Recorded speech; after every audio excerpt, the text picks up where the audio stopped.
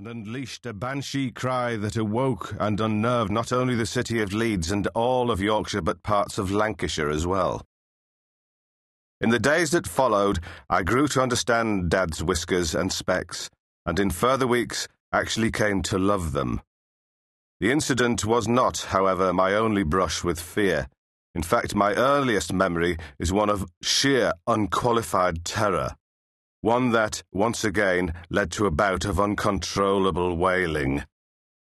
Where we lived, there was a ginnel, which, to you heathens who are not from the north, is a thin passageway between buildings.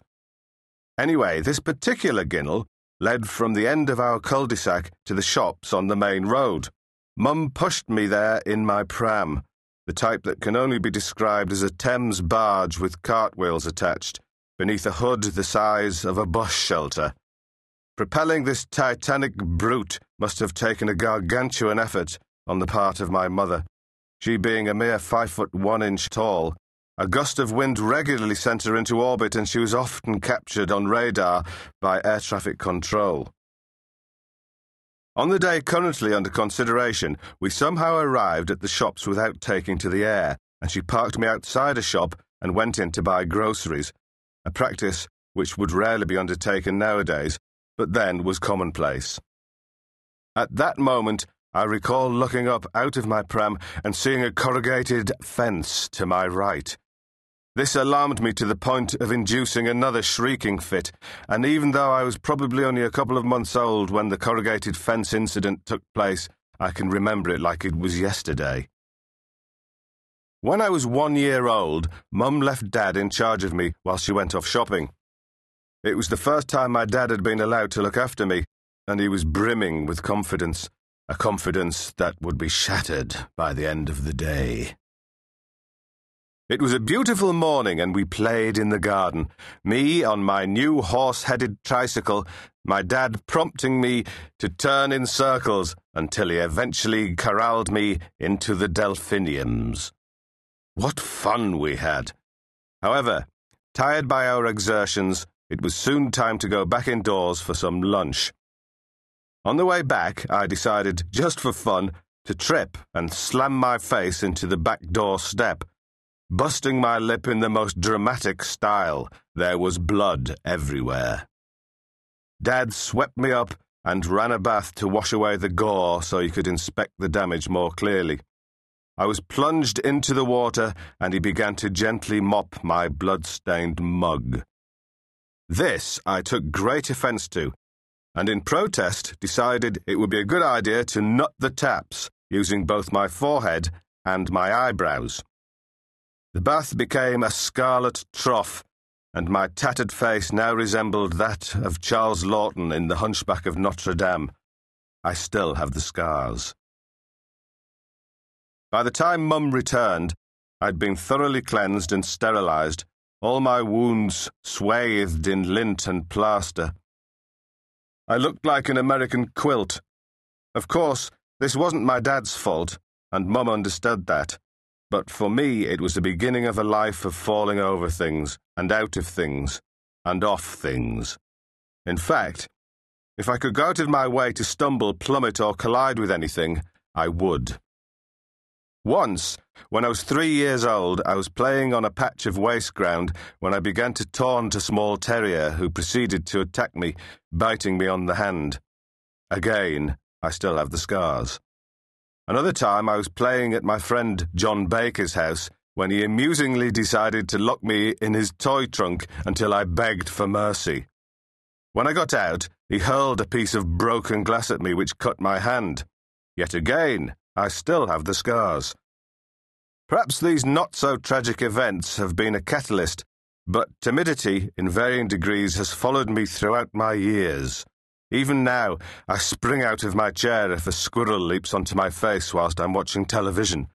I react in much the same spineless way if a kraken rises from the depths, attacks my vessel, and hurls me into the maelstrom. Over the years, I've managed to control and quell this anxiety and transform it into a puffed-up boldness, combined with a psychological mindset that renders any brittleness invisible.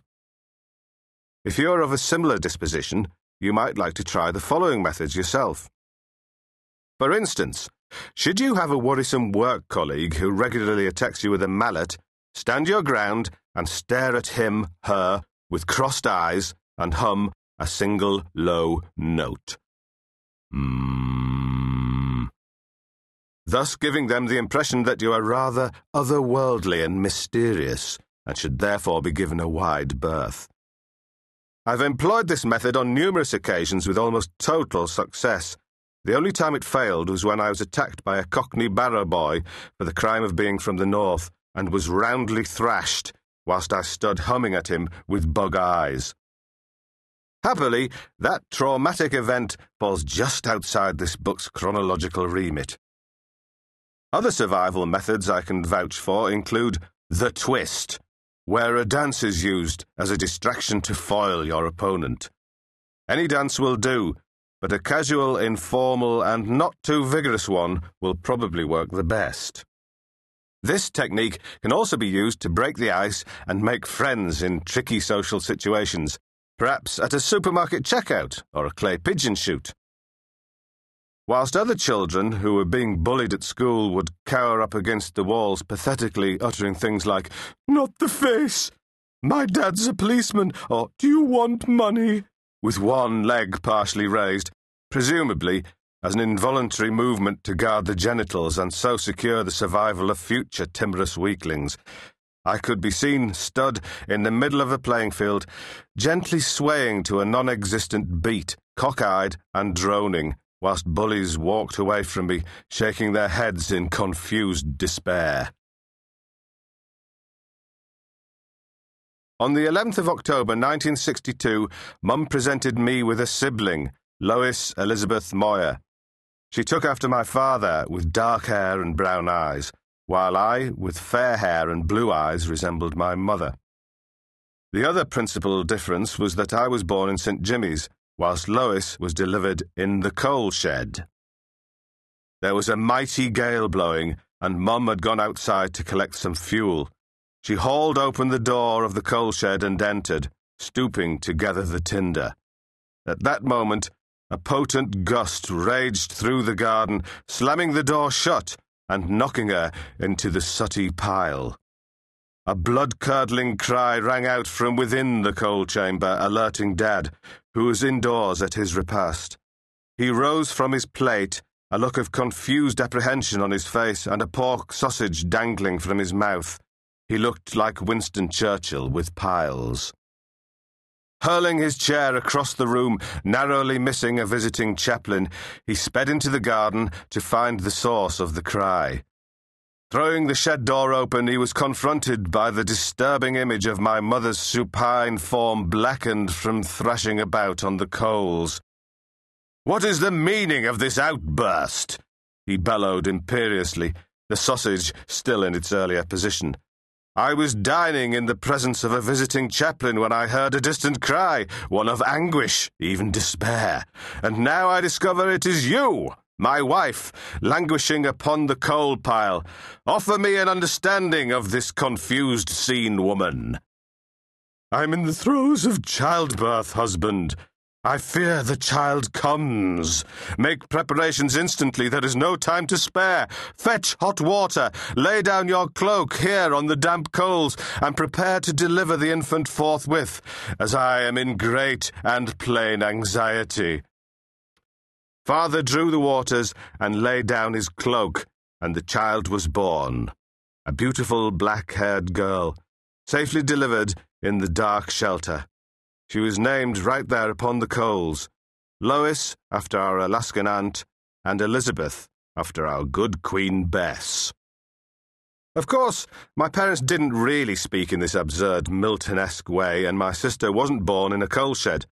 But that's the way I choose to imagine the scene, so let that be the end of it. She was born at home, though, in the larder.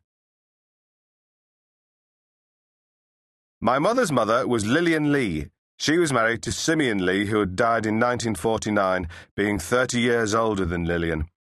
It was later revealed that he'd married before, had 3 sons, and abandoned them all before bigamously marrying my grandmother. Their early life